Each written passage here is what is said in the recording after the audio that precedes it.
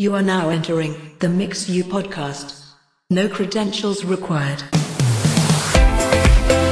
Hey everyone, welcome to episode 22 of the MXU podcast. I'm Jeff Sandstrom, and I'm here today with my good friends, as always, Lee Fields and Andrew Stone. How are you guys doing? Yo. Hey, brother.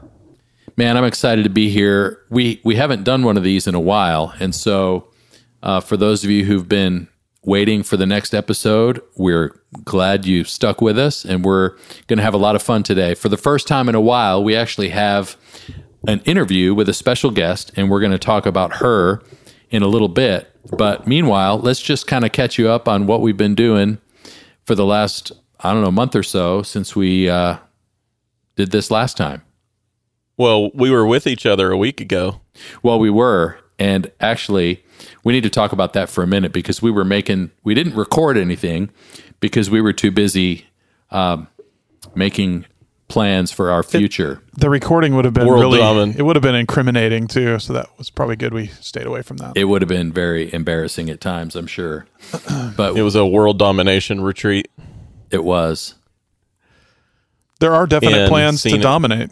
It's good. Scenic Sacramento. You guys came all the way out here. It was great. It rained every single second we were there. So it was unlike most of my California experiences, but it was great because it gave us the time to kind of not worry about going outside and enjoying nature because we were trapped indoors. So what better way to maximize that than to do some planning for the rest of the year? So we got a lot of stuff coming up.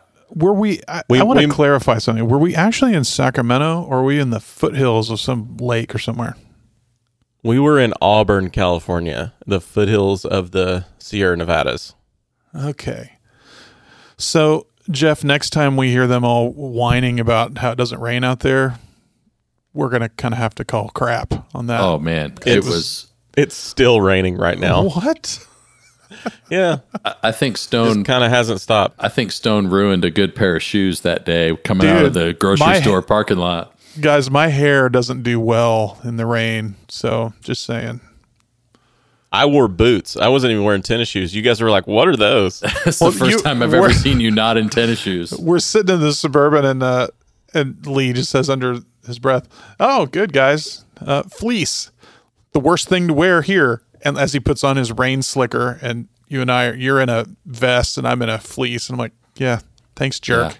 Poor planning. The one time it rained this year. Weatherchannel.com for all your future planning needs.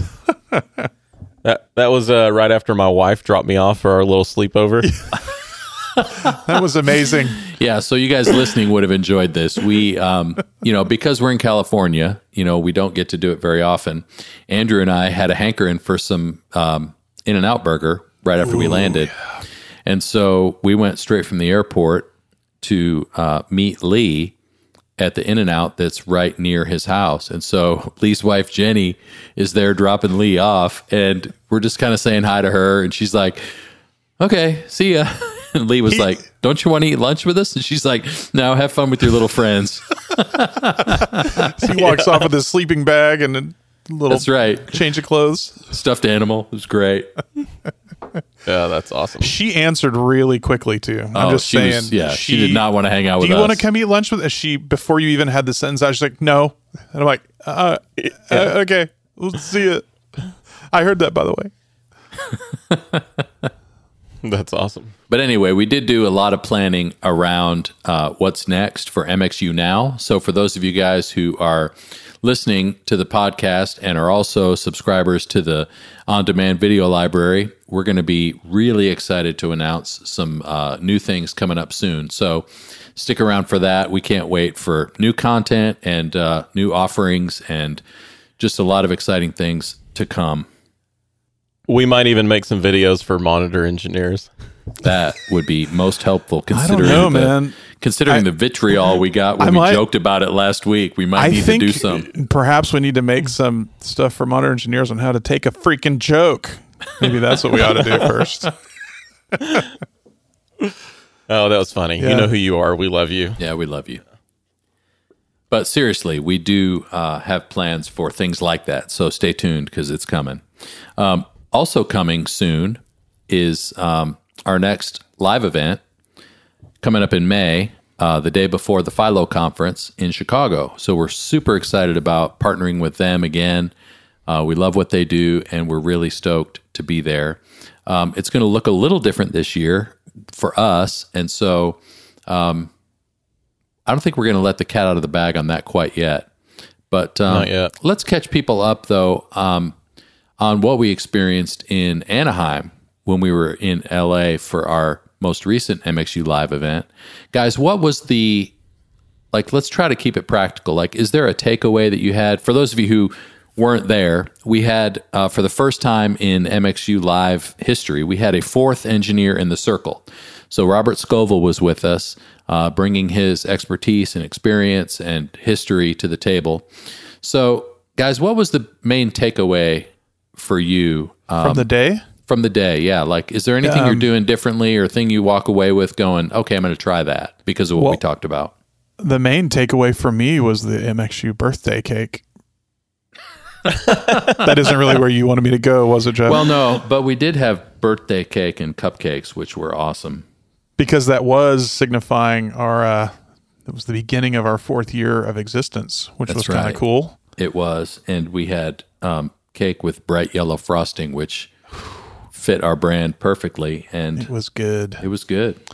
But in seriousness, though, the answer to your question, we realized, I think, at the end of the day, we normally, for those who don't know this little behind the scenes thing, the three of us normally match up somewhere just in passing, could be in the car on the way out or whatever, and we just kind of be like, how was that for you all? We all three did it together, but we all always have a little different takeaway on our personal experience. And it was Lee, how did you describe it? There was more musical discussion that day than I think we've ever had at an MXU. I think totally. That was the best way to say it. I think even at the end of the day, as we were, wrapping up the event, kind of recounting the day, I think one of us actually said, hey, I know we talk about how important music is. That's never been a surprise. It's never been don't forget the music's also important. That's been a staple. But this time it was it's always been number one, but it should probably be number 1, 2, 3, 4, and 5. It's even more important than the importance we already gave it, if that makes sense. Right. And it was beyond just talking about how important the source is, which we did and we always do. It wasn't about turning knobs and pushing faders and compressor settings and all that, as important as those things are.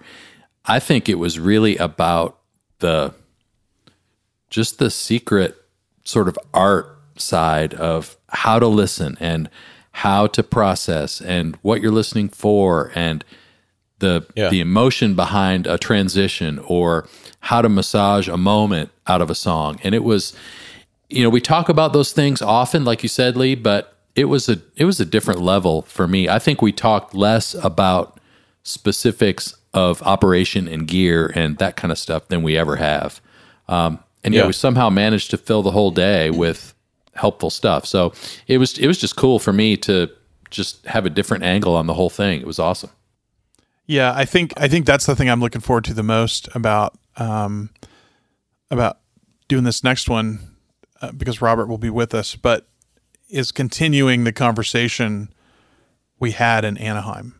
I think we didn't necessarily talk about this, but it feels like we just kind of hit pause on the conversation at the end of the day because we had to. We could have kept going all evening. Totally. There was so much content of you think about it, without the music and without getting into it and without being a fan of the music, we don't really have a lot to do. You can't mix nothing. So It was so great to get to that elementary of a level that then spawns all of our other cool tech stuff. So I'm looking forward to continuing that convo. So on the practical side, though, I'm glad it feels like we pressed pause because I actually feel like I need to go change some things in the mix and on my file so that when we go back the next time, it's like, okay, I've gone and done homework. What do you think now? Yeah. So for me to get real specific, and I'm thinking about this like once a day right now, honestly, it's with drums and dynamics. Well, let me rearrange the order of that. It's dynamics, because something was pointed out to me by you guys and Robert that I try to always mix dynamically. Well, when I'm really trying to gas it, it's like it's losing energy. I'm not getting the impact out of moving the whole mix 3 dB as I should be. Mm-hmm. But it could be because I'm scooping out like too much mids out of the drums or the vocals, things like that. Like, so at a lower volume, it's really clean and poppy and punchy. Mm-hmm. But then when I go to push it, it's like it doesn't take off like y'all's mixes do.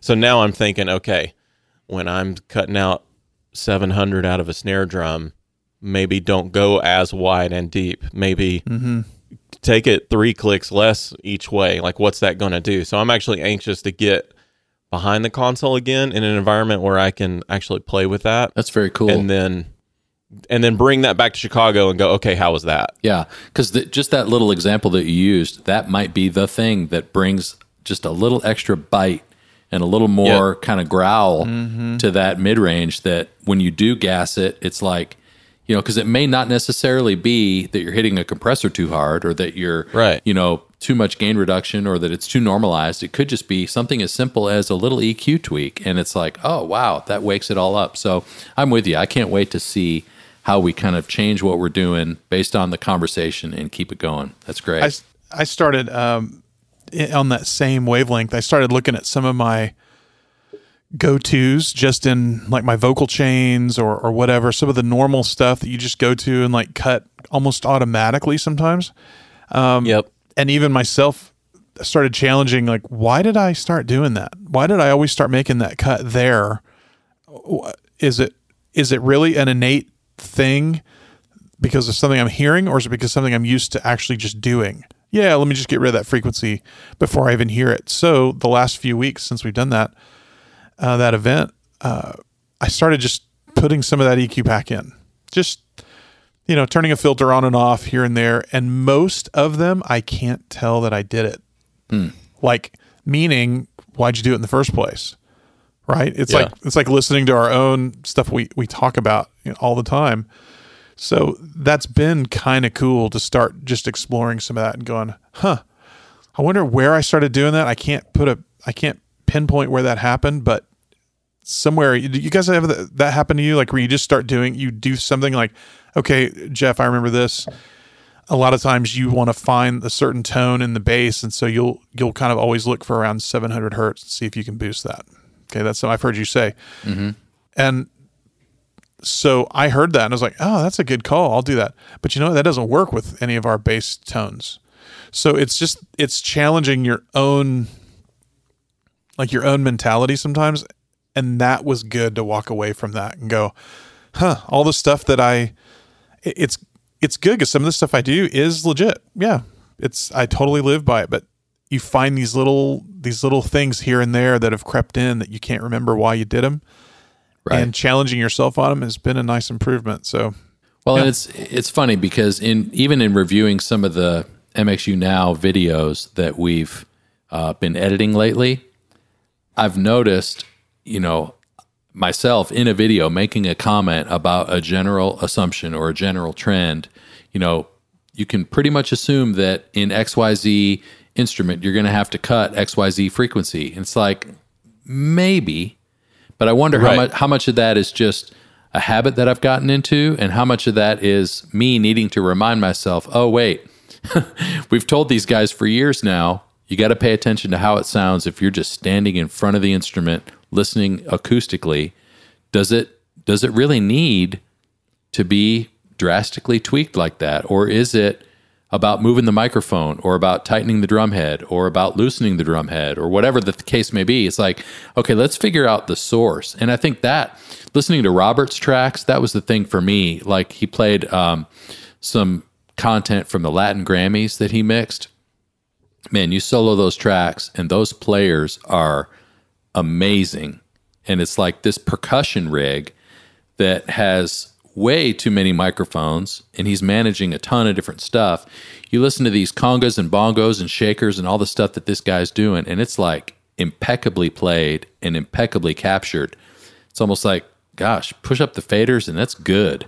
Yeah. So it's like finding that balance between, okay, how much do we really need to assume I'm going to have to tweak the EQ? Like, I think a good challenge for us might be to go, okay, what could we get away with just a high pass filter and a gain knob and no EQ? Like, could we get a mix put together with minimal EQ and just, I don't know, just as a thought experiment, go, how close could I get with just something that simple? It's cool. Well, remember Pooch told us that like back in episode 0 or 3 or whatever. He's pretty smart. Yeah. He's like, give me good microphones and high pass filters, and you should be able to get to where you want with just that. Like that's a bit of an ambitious statement, but I think the sentiment is most of the work should be done there. You pick the right microphone. Like it was the thing that I hit with like a snare drum. Like I'm boosting like 12K plus 55 dB on the snare top or whatever. And then I started going, well, maybe I should try a condenser with a tight pattern on the snare top. There's not a whole lot of that information that's in an SM57. It's just not going to be there. Yeah. No, it's not at all. So you're basically just turning up the hi-hat at that point too, so right. It goes back to all of that. Goes back to the studio days when engineers were actually in lab coats. Like the only tools they had were a microphone and how it was placed. And I think it's a great exercise to just remind ourselves of that process, and I think for young guys especially, you just assume if you're not twisting knobs, you're not working. It's like, there's a balance there. I love getting to hear other people's stuff where it makes me challenge my own thinking. Like all those years, how many times did we always put a 57 on the snare and then go, how can I not get the snare to sound like whatever studio album I'm comparing it to or whatever?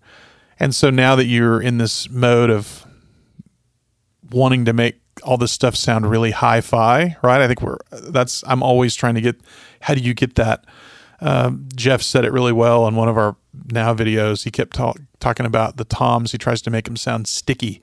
And he's meaning this like the stickiness that you get, kind of that high-end slap, making that work in a tom sound. And it made me challenge how I mic a drum kit. Like just hearing that and trying to go, if you go look at does anyone look at the little stupid frequency chart that comes with a microphone? Or you can, and it says what the frequency response is. If I look at what's on a 57, that's exactly not what I'm trying to EQ into it. Right. Yeah. It's like stuff like that. And it makes you, these types of discussions makes you kind of go back and go, well, yeah, to your point, Lee, go get a different mic. And it's to get the sound you want. I love that type of avenue. That for me, that's where our day went in Anaheim, was a lot of thinking down that road. Even more so than microphones on drums, I'm going to make a bold statement here. More important than the microphone, I'm beginning to think it's the drum head. Or the drum. I'm just going backwards. We should probably start with the drum, but just to make another mistake that we can correct later. The drum head. Yeah. Like we got this one guy here. He's a volunteer drummer. His name's Chris. He's a fantastic drummer. He moved here from Texas and kind of showed up out of nowhere, comes by front of house, and he's like, hey, I just moved here from Texas. I can mix and play drums a little. Would love to get involved. And when someone says that and you're like, yeah, sure, Well, preschool ministry needs volunteers. See ya. Right. Well, turns out he's the best drummer we have. That's awesome. And the best drum tuner we have. And he always brings his Black Beauty in, which we have our own Black Beauty, so it's not a big departure. But there was just something about that drum that I'm like, oh my gosh. Like, what is that drum? And there's like a gazillion different versions of a Black Beauty. Like, everybody makes a Black Beauty. Well, his is the actual Ludwig 6.5 inch, 6 by 6, 6x14, I believe. 5.5. 5.5, whatever. 5.5, 6, The point whatever being, it takes. I said, hey, can you send me an email of everything about that drum, and we're just gonna copy all that. So he sends me this long email, and it's the drum, the head, the snares, everything. Well, I send one of our interns or whatever. I'm like, hey, sweetwater.com, here's the drum. Buy 2 of those. So the drums show up, and then we throw the head on it, and the guys are playing it. And I'm like, what the crap? It's still not right. And then I swear a month goes by, 6 weeks go by, and I'm just bitching about it. Like, you guys can't figure this out. Like, we need Chris to come and tune this thing. And then he goes, do you have the Remo Ambassador head? And I'm like, no. Which was on his email, Evans right? Code. Yeah, of course. It's on the email. Yep. And so I send the guys, I'm like, okay, go get a Remo Ambassador coded head. So they go to the Guitar Center, and he comes back, and he goes, hey, we got the Remo Ambassador and the Ambassador X. And I was like, okay. He throws a head on, and he hits it, and I'm like, it's still not right. And I'm like, which one is that? And he goes, well, this one's the X. And I'm like, no. The Ambassador, the Holy exact crap. head. He said, guys, I swear to you, they put that head on and just tighten the lugs up like super quick and hit the drum one time. And I'm like, the sound. that's it. That's the sound. Yeah. It was all in the stinking drum head. Right. Well, it's like guitar strings on a guitar. Yeah. I can't get the acoustics to sound right no matter what we do. It's a beautiful acoustic, beautiful pick. The guy has great fingers. You put the wrong freaking strings on, and you'll never get the sound. Crazy. I love that. And by the way, as a PSA, there's a couple openings for new interns at Lee's church. So if you want to jump in on that now. Yeah. And a pile of old, brand new drum heads. Yeah. That's funny. Free for the taking. Requirements, though, are that you must be able to read emails. So I'm not sure that most of our listeners could even apply, but we'll see. Yeah, that's right. Right. Well, that's cool. Well, I think we're all excited about what's to come in May. So for those of you who have been hiding under a rock, go to mxu.rocks and make sure to register for MXU Live at Philo, which is May 20th in Chicago, all day. And then stay for the next couple days because the Philo conference is downright excellent. And we're going to be there the whole time. So you get to hang with us, get some great networking opportunities and fellowship with your friends and colleagues, and just be a part of the whole tribe that's continuing to grow, which is most great. So we'll see you there. Do we got some turn down for MXU, Stone? Dude, we got one. This is a pretty good one. So let me jump right into this one. So, all right. So this was sent in. This guy, man, he must. Let's see. Oh, I know where this is from. Yeah, they have lots of complaints here. That means you're doing something right, guys. This is good. All right, so this is an email. Hey, wait, he's a repeat submitter? Yeah. He's a regular. A repeat submitter / offender, whichever one. So, okay, so here I'm going to, again, you know how this works. I'm going to read this the way he wrote it, so you can get the full inflection here. He begins, so there's this couple who live a half mile away from our auditorium. A couple months ago, we had a Kim Walker-Smith concert, and this guy walked all the way from his house, which included walking through a small forest, looking for the sound source that he described as, in quotes, shaking his house so much things are rattling. From 2,640 feet away, by the way. Correct. Okay, gotcha. Just making Yeah, sure. he lives in Narnia. Yeah, that's right. So he shows up at our doors demanding we turn down the loud music, but he can't even get in because he didn't have a ticket. That's amazing. Wouldn't that be great if we could keep all of our people with comments at the front doors?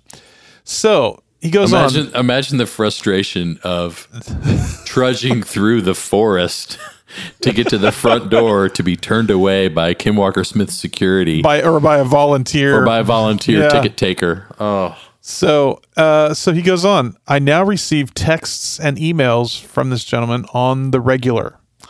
After several conversations with him and our leadership, I can no longer run full volume for rehearsals.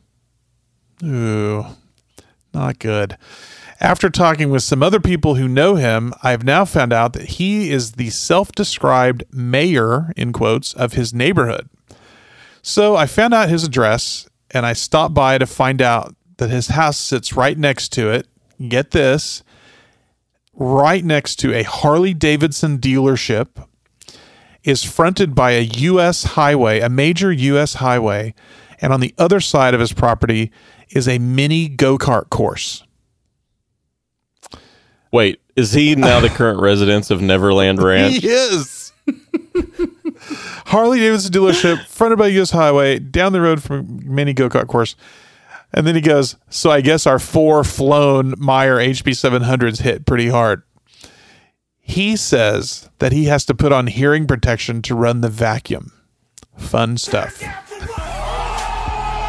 Wow. What kind of vacuum is this? Because I've got some dust from some tile demo that I can't get up. That's got to be a serious vacuum. It can't be a Dyson, because I think Dysons are pretty high tech. It's probably got to be like a Kenmore, like a Sears. With a jet engine in it. Yeah, right. So this guy, he lives in Narnia. He walks through a small forest. And he's the mayor of Narnia. He's the mayor of Narnia, surrounded by forest. And Harleys. So does he have... Maybe he has hooved feet. Cloven hoofs. Oh, that's brilliant. Keep rocking, so man. mean. Your 4 flown Meyer HB 700s. Yeah, that's really tearing it up. So that was good. Awesome. That's really good. We'll keep those comments right, coming. It's always great to hear your noise complaints. So email us and just keep them coming, because we love to make fun of people. Yeah. Mocking was a great release, guys. I'm telling you. Once you embrace it. Well, I think it's time for our special guest. Stone, you had the privilege of doing a pre-interview with her. Why don't you tell us about what we're in for here? Yeah, man. This, we, I guess, and I told her, I admitted this, I kind of confessed to her on the phone the other day that we had been stalking her in a very polite, gentlemanly way, but trying to figure out what she was all about, just from her social media feed. But she has appeared to be like a full-blown, ready-to-rock audio engineer, and we love that she's female. That's so cool. And she's like playing with the big boys. And so It just caught our attention. So I admitted all that to her. She didn't hang up the phone, so that was cool, because she would have had every right to. But I talked to her for the better part of an hour, and man, she's just one of us. Just trying to do the right thing, believes in the right information, believes in being nice and good to people. And doing it through live production.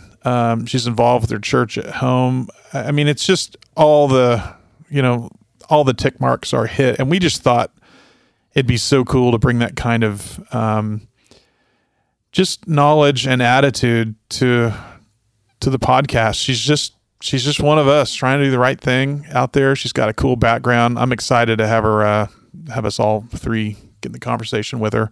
So, let's get her. Let's bring her on here. This is Grace Royse, who is from Los Angeles, and she is ready to do the podcast. Let's rock. Grace, welcome to the MXU podcast. It's so good to see you via video as we're talking to you. How are you out there in LA? It's awesome. I hate to brag, but it's really warm and beautiful today. It's 72 degrees out here at the beach. So you must not be in the same part of California that Lee's in, that's still raining since a week ago when Jeff and I were out there with him. Nope. I live in my own little beach bubble. Nothing applies. I love it. Well, so we confessed to earlier that we had been stalking you a little bit in a very gentlemanly way, but trying to just figure out what you are all about. And it was pretty cool as we sort of just discovered a little bit about you. And I mean, there's not a lot of people that would go into the audio world, and production world that are female. And so that caught our eye, first of all, just like, man, that's cool. Let's see what's going on. And through a few DMs and stuff, we realized like there's a lot going on with just you and the way you approach what you do and get to do. Can you, in a just a quick way, can you just kind of tell us how you describe like what you do? Because you're not just audio. You're like, from talking to you, you do you get your hands in all kinds of this stuff. Yeah, currently I'm production managing a couple of festivals, and I love working with bands, but it's been such a treat getting to be on the back end. And I fluctuate between being with an A-level band heading all over the world and being on site as the audio lead or production lead. And that combination has just been awesome because I have a really unique view of what those needs are going to be for the bands. It's been a lot of fun. So when it comes to audio, how'd you even want to go down that road? That's not, I mean, this is kind of the road less traveled, as we've all found out through our various careers and stuff. How'd you end up even being an interest? Because when we talked about on the phone, you kind of started in audio and stuff, and it just has migrated to a little bit more of the, leadership stuff, production stuff, all that. But what made you get started in the first place? Yeah, I kind of ran away from home with a band, I grew up in kind of a rough neighborhood, and there was a band that was working with a local producer making a record. I think it was my junior year of high school, and I was never really great at school. Actually, I got all A's, so it's kind of silly to say I wasn't great at school. I was super bored, and my principal couldn't keep my butt in the seat. And when they all went back for senior year, I stayed in the studio working, and ended up getting an equivalency and made it to conservatory out in Tempe after that. Wow. And man, I had teachers even there discourage me from going into live sound. I had a guy, one of my favorite teachers, say, you're going to have to work harder. You're going to have to be, more chameleon, and I'm going to worry about you the whole time. Wow. Yeah. But what'd you discover was the real truth? Was it like all the foreboding, oh crap, I got to work hard and all this stuff? Or was it like, yeah, whatever? Yeah, I mean, the biggest fight of my career really has been being a woman on the road. And it's frustrating because, recently there's a lot more women out doing what I'm doing, which is great. But I'm frustrated by women that say, oh, it's no big deal, just be cool at your job and be a cool hang, and that's just not even close. I'm grossly candid with my girls about what it actually takes to be successful out there. And, at first I was a punk, and I was like talking crap and ready to kick anybody in the shins that tried to knock me down. But, it took a lot more than that. It took finding a group of men that supported me being there, Wow. Well, and it's interesting because from a production management standpoint, you've got to fight through this wall that says, okay, we've got a separate locker room need. We've got a separate off-day hotel that can't be a roommate. We've got whatever. There's all these things that might be an issue for a TM that would just make assumptions about why not to hire a woman. But anytime I've been on a tour and there's been a female on the crew, they have generally been the best, like not just with the hang and with being one of the guys, but just in terms of focus and talent and all those things. It's like, man, we've got to change the mindset a little bit, because there are some hugely talented women who are probably not given opportunity for a lot of the wrong reasons. So I've been passed up on gigs that, I've had managers say the wives will never go for it. they'll never support there being a girl on the bus. Even back before I started touring, while I was in school, I engineered for years at a theater in Arizona that I absolutely loved. And the PM position came up, and my general manager said right to my face, I got real roadies coming through here. I can't have a woman running this place. They'll never take you seriously. Wow. And later on, I would say about 4 years later, there was a dispute with a colleague, and that same GM turned to his boss in front of me and said, see, this is why I don't want girls in production. They're nothing but problems, nothing but drama, no more women, ever.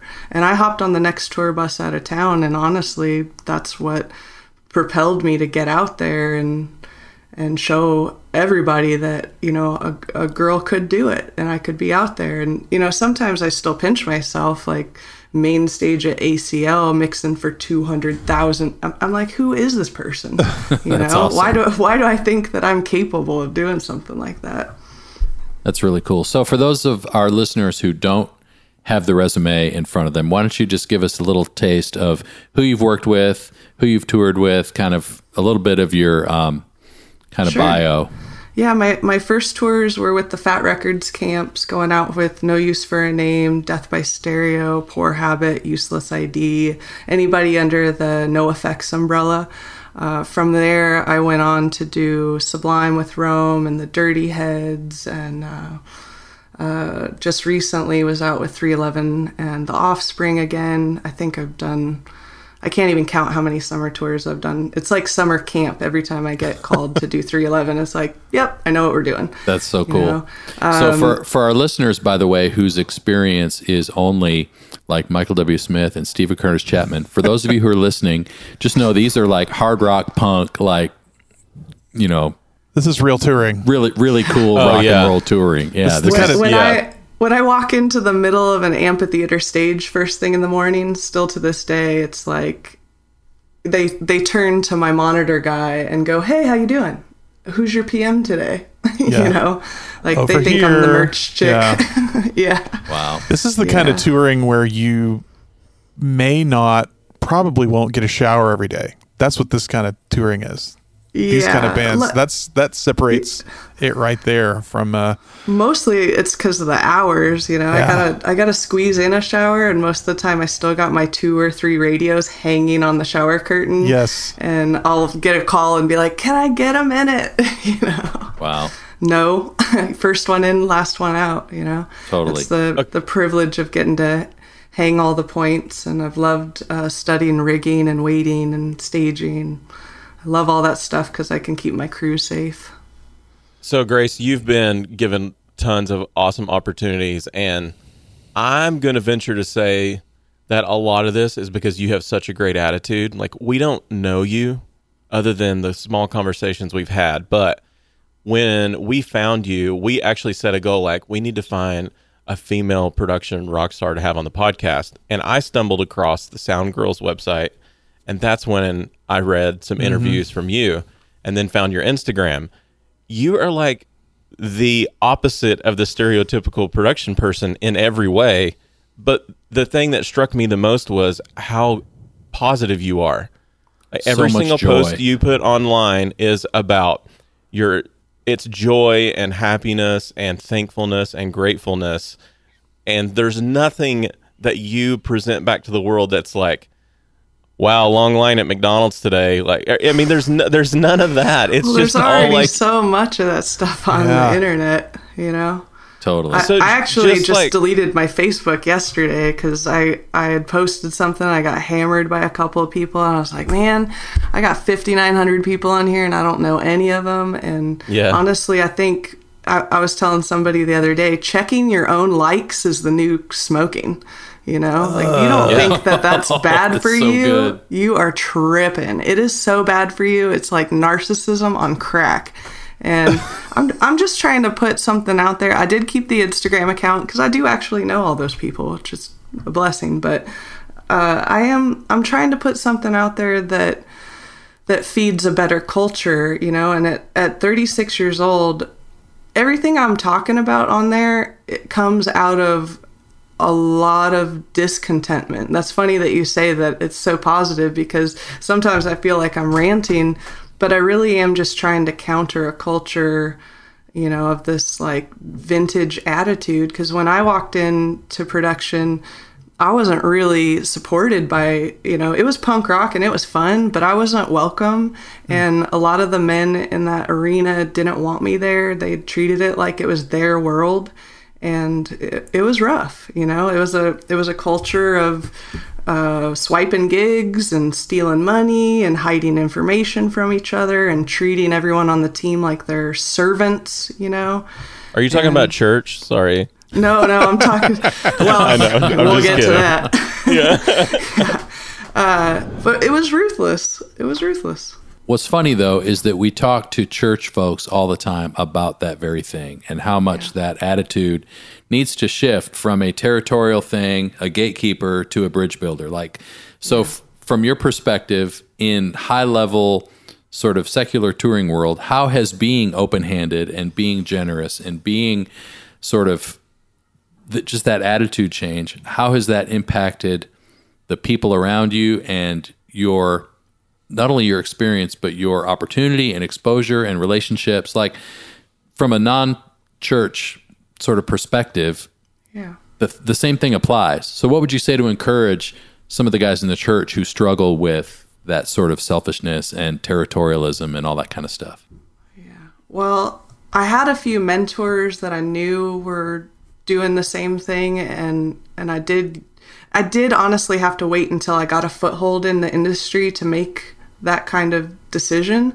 And really, with my growing network of people that were sharing information, sharing gigs, we kind of nicknamed ourselves the A-Team, and we developed principles and values about how we're going to act on the road, how we're going to treat each other in a high-stress environment, because it is a high-stress environment. It's loud.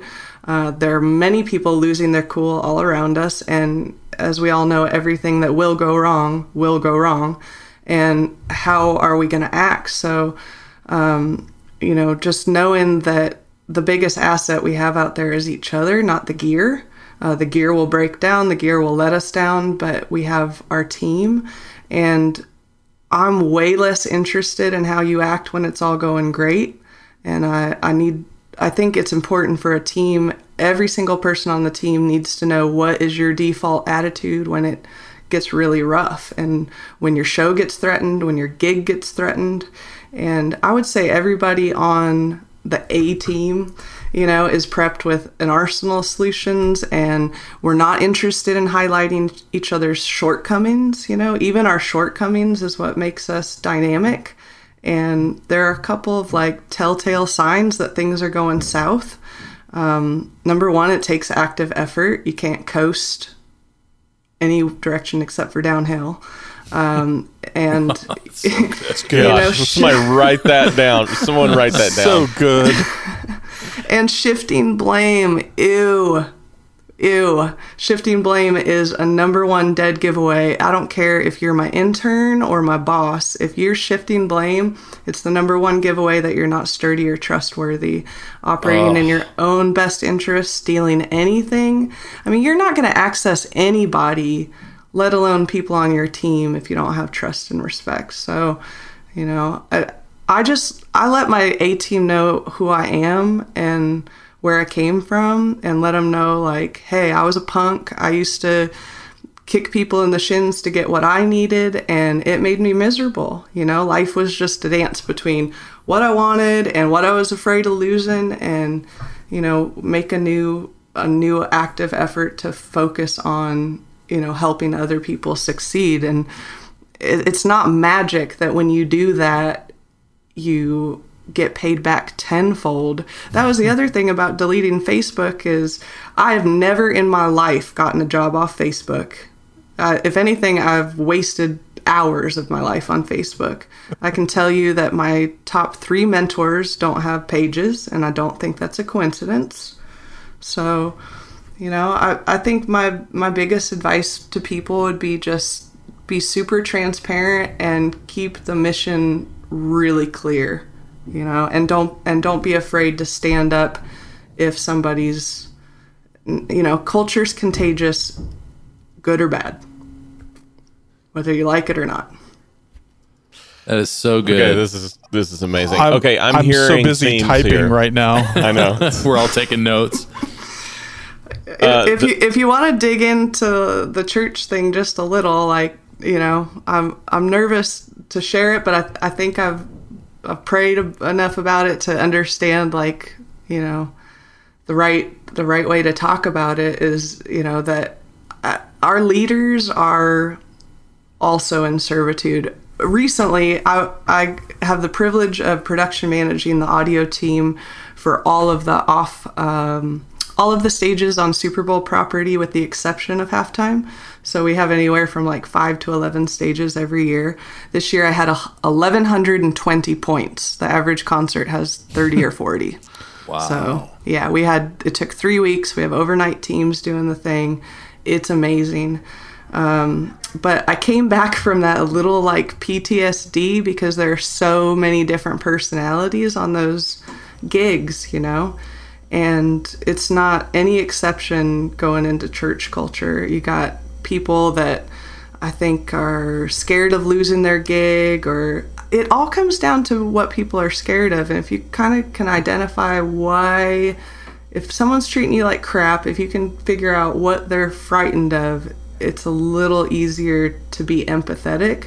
But I want to empower people. Like, you have an obligation to stand up and let people know, like, hey, we're not living up to what we agreed to do as a team.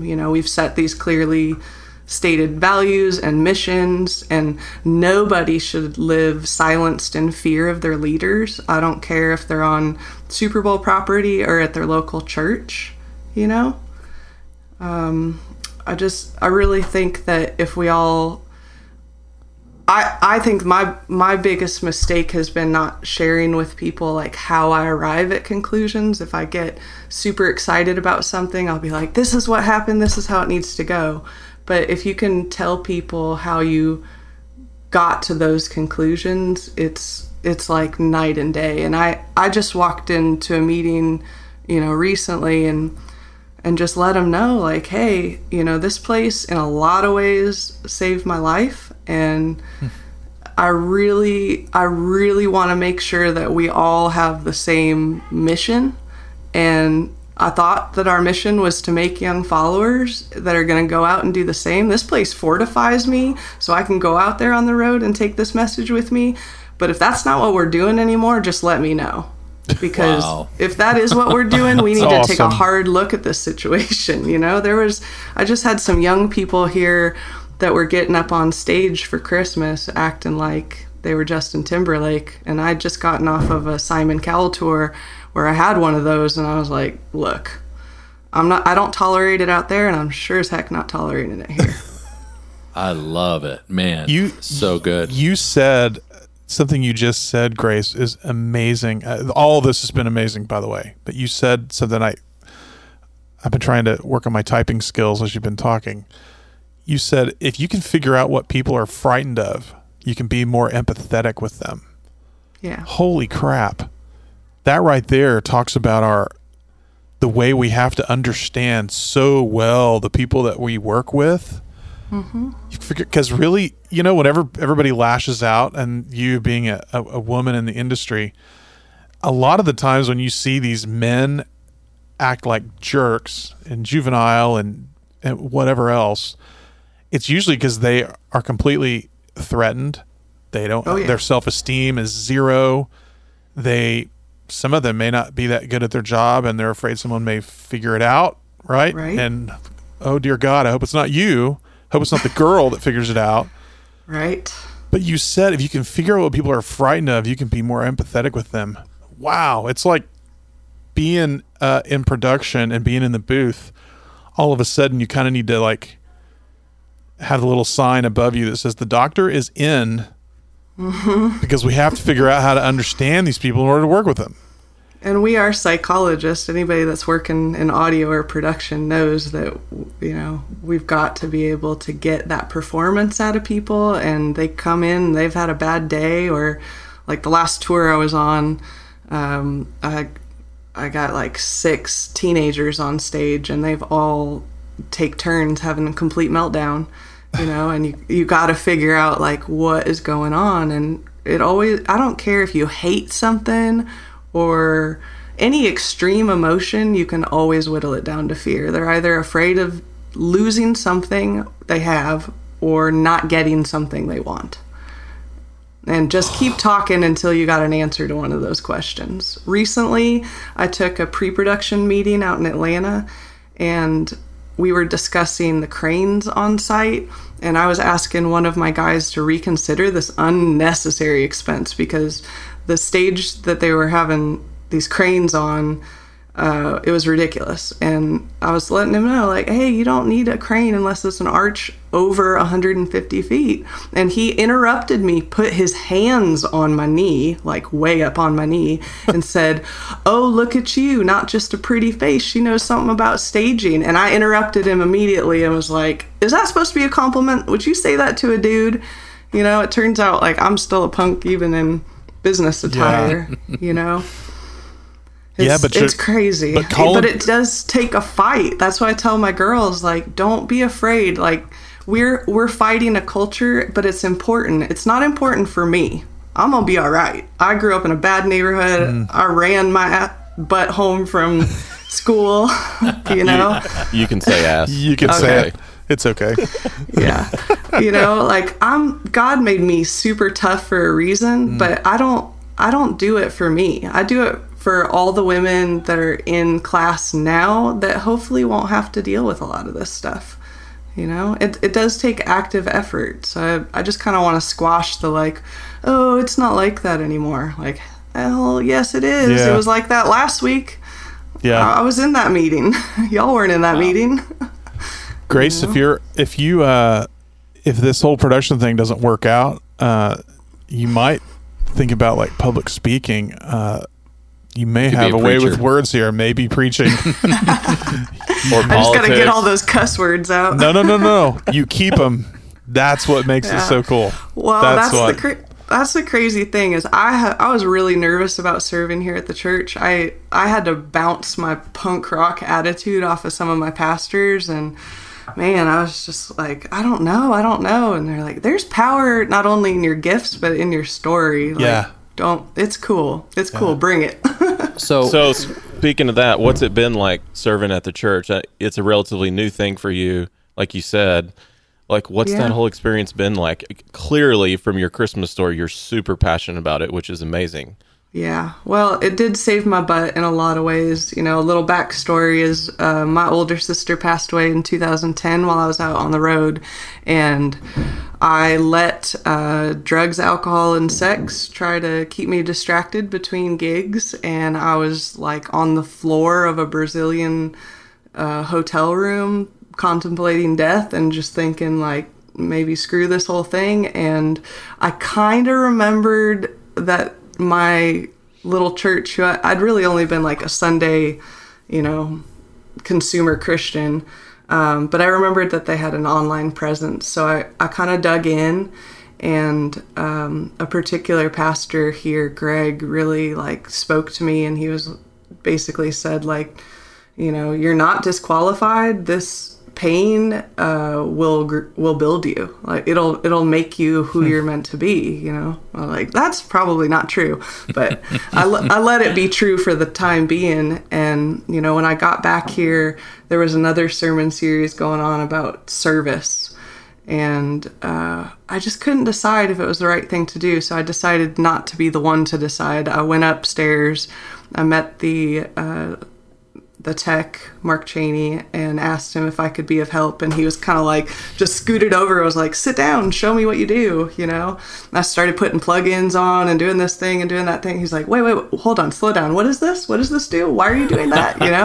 And we really started digging in together. And I've been able to do the past 3 years of their big Christmas and Easter productions. And we serve, I think, 15,000 people in a weekend, so it's big. And That's the part that I really feel like it's my obligation to defend a healthy culture with my life, because these young people that are getting to perform are getting to perform for some of the same, if not bigger crowds than some of my little pop stars do, and to pretend that doesn't go to their head is ridiculous. Of course it goes to their head, it takes actively talking about it and reminding everyone, what are we serving? What's our purpose here? And not making ourselves self-reliant. We're a team and it's all got to happen the way that it's supposed to happen. It's so cool. What I love about this is that even some of the things that you've said are sort of reflective of principles that are so true about the gospel. If you want to gain your life, you have to lose it. Yeah. The greatest among you will be your servant. The way you communicate and all that stuff. It's like, so for you to have influence, not only in the church where you're serving, but out in the Super Bowl or a big tour or whatever, it's like you're not having to go out and preach to people. You're just living out those principles, and they're principles that are just true. It's not because a Christian said it or whatever. It's because God made it that way, and you just live it out. And it's like, that's the best witness of most people that I know. It's like you're just living out what God has already kind of put in us as truth, and you're able to show people, whether they're believers or not, that that's true and that's part of God's character. So man, I just love it. I'm cheering for you, and I love that just platform that you've been given and the influence that you can have in stuff like that, because it's going to be so impactful, and I love it.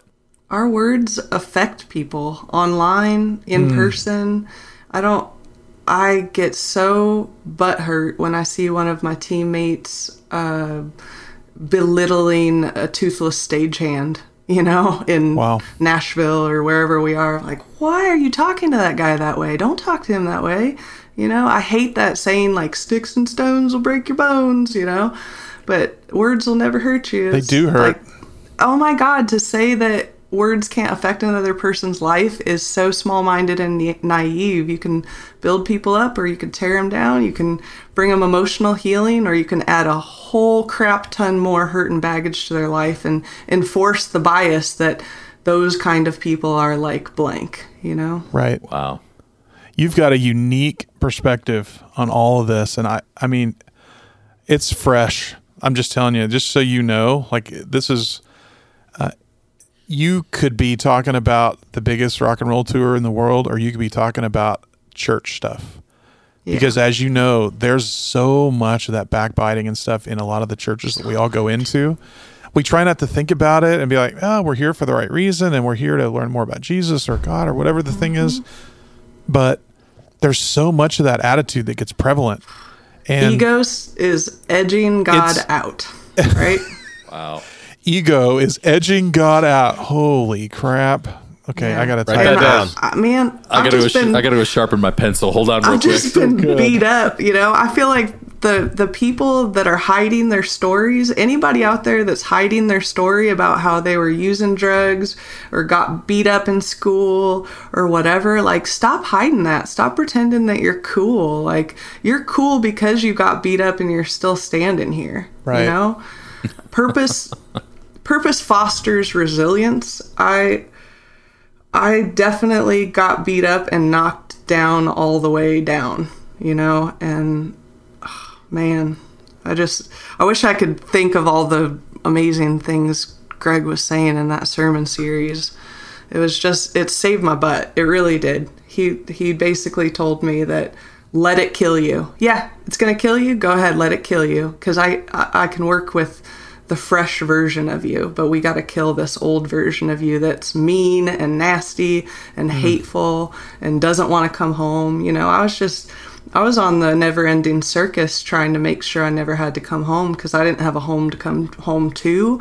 I didn't have a family to come home to. Right. I didn't have friends that loved me. Basically, my touring family became my family. And what I ended up deciding was that my purpose was going to be to make sure that other people were successful in this thing without going all the way down to the bottom. I didn't need it. We don't need any more people laying on Brazilian floors, Right. thinking about taking themselves out. I think that purpose fosters resilience, and I'm sturdier now because I know what I'm doing, and if you can sit down and write a list of 5 things, like why you do what you do, then when you are, inevitably you will be treated unfairly. People think like, oh, because you're Christian, you're sweet to everybody, like people are going to be nice to you back. Like, no, I read Facebook. People are terrible to each other, but whether they're Christian or not. Yeah. And when you know your why, then being cast aside by those wrong people won't affect you negatively, because their approval has nothing to do with your why I do this, So good. Oh my gosh. Okay. I'm just going to say this has been my favorite podcast interview we've ever done. By far. I'm serious. I didn't even drop any F-bombs yet. That's great. There's always plenty of time for that. You are, seriously, I felt this way when we talked the other day. You inspire people. I hope you know that. You inspire us. Just listening to some of the words you've said. Seriously, this is solid gold of this few things I wrote down. You said you can't coast anywhere but down. Holy cow. To the people that like to get to their little point in the weekend and then coast through to the end. Oh my gosh. Or they're chilling in that 15-year career and they just keep clocking in and out and think like, that's fine. This is an inspiration. So keep at it. This is so cool that you took the platform that you had from technical stuff, a love for audio, and a passion for just doing it right. Those are all like crazy tenets for success. And you've been able to like keep pushing that forward is a huge inspiration. And not just us, but everybody that's listening and everybody you encounter. I'm serious. That's incredible. So good. I echo Lee. This has been an amazing chat. Who knew that you'd rock us just by listening to you give a little bit of your story, We didn't even get to any technical nerdy stuff. I don't have a ton of it. I lean on my techs and my super nerds, really. Yeah, but we're all the reason, though, to do this again. You are invited back anytime. Yeah, absolutely. Thanks. You consider yourself in the tribe for sure. Nice. Very cool. Okay, so is that a yes? You'll come back and do this again? Anytime. Okay. Seriously, I'm just like floored. I was speechless through most of it. I'm just like, I don't even know what to say. This is amazing. It's so good. Grace, thank you. From a guy's perspective, does that all make sense to y'all? Because really, like, what I'm asking for, I hope that nobody clicks off of this and thinks like, oh, well, this is a podcast for girls or whatever. Because really, what I'm asking for is, it's not the revolutionary person's ideas that really make the difference. It's that first brave person to stand up in the room.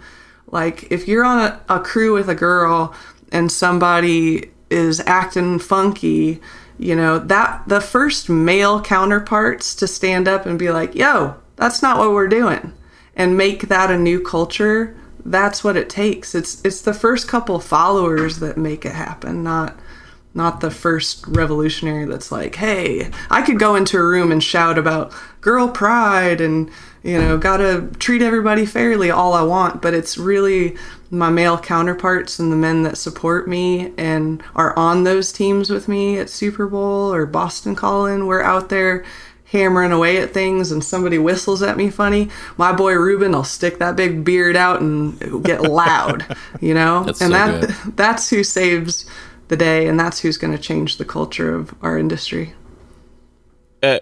Grace, I would say the things that you have said to us in the last half hour or however long it's been have been some of the best things anyone has said to us. So it has nothing to do with the male-female thing. This is as good as it gets on any leadership topic. on anything about morals, leadership, Christianity. Like, you are at the top of the top. And I would say, I was just thinking of this, like, maybe this would be good for you to hear. You should not feel, like, I know you were nervous about this. You should not feel nervous. And you should also not feel like when talking about what we do as it relates to church any less than either. I think people can confuse like the highest calling of Christian leadership means, oh, I'm on staff at a church. What you're doing and the things that you're saying, and then you're going out into the Super Bowl and you being you, to me is more respectful, more dignified, and the actual highest level of Christian leadership that we can do. So props to you. Keep doing what you're doing. Awesome. Thank you. Absolutely. I definitely got to give a shout out to our lead pastor, Jason, because there was a time when I was telling him, oh, I'm going to get off the road. I don't know if I can do this and be who I want to be. And he kind of sarcastically said, yeah, because I bet there's nobody on the road that needs to hear this. Right. It's amazing. It's amazing how God is going to put the people in your path that need to hear exactly what you've got to say, whether you want it to happen or not. So great work. Thanks for sharing part of your story. This has been amazing for us. Awesome. Well, till next time, let's do it again. Awesome. Thank you for having me. I can't wait. Thanks, Grace. Great to meet you. Good to meet you too, Jeff. Bye, Lee. I'll see you on the interweb. All right. See you later, Grace. You're the best. You too. Bye. All right. Well, I'm still speechless after what has now been my favorite podcast interviewee to date, Grace. Wow. After we closed, we definitely confirmed that she will be back. She is in the family, in the tribe. Guys, was that incredible? Amazing. She's, I'm telling you, she is an open book, and I don't completely think she knows it. Like, everything comes out of her mouth is like something we all need to hear. It's great. It's so good. All right, well, as we wrap, just a couple housekeeping things. May 20th in Chicago. Tickets are about halfway through. We're going to sell out that one pretty quickly. Don't sleep on that. Don't sleep on the Philo conference. It's the only conference we actually want to go to. And then MXU Now, the growing video library. Get your team on that. Don't sleep on that. Anything else, boys? That's it. I think that's a wrap. That is. That's a wrap. See you next time. Thanks, boys. Peace.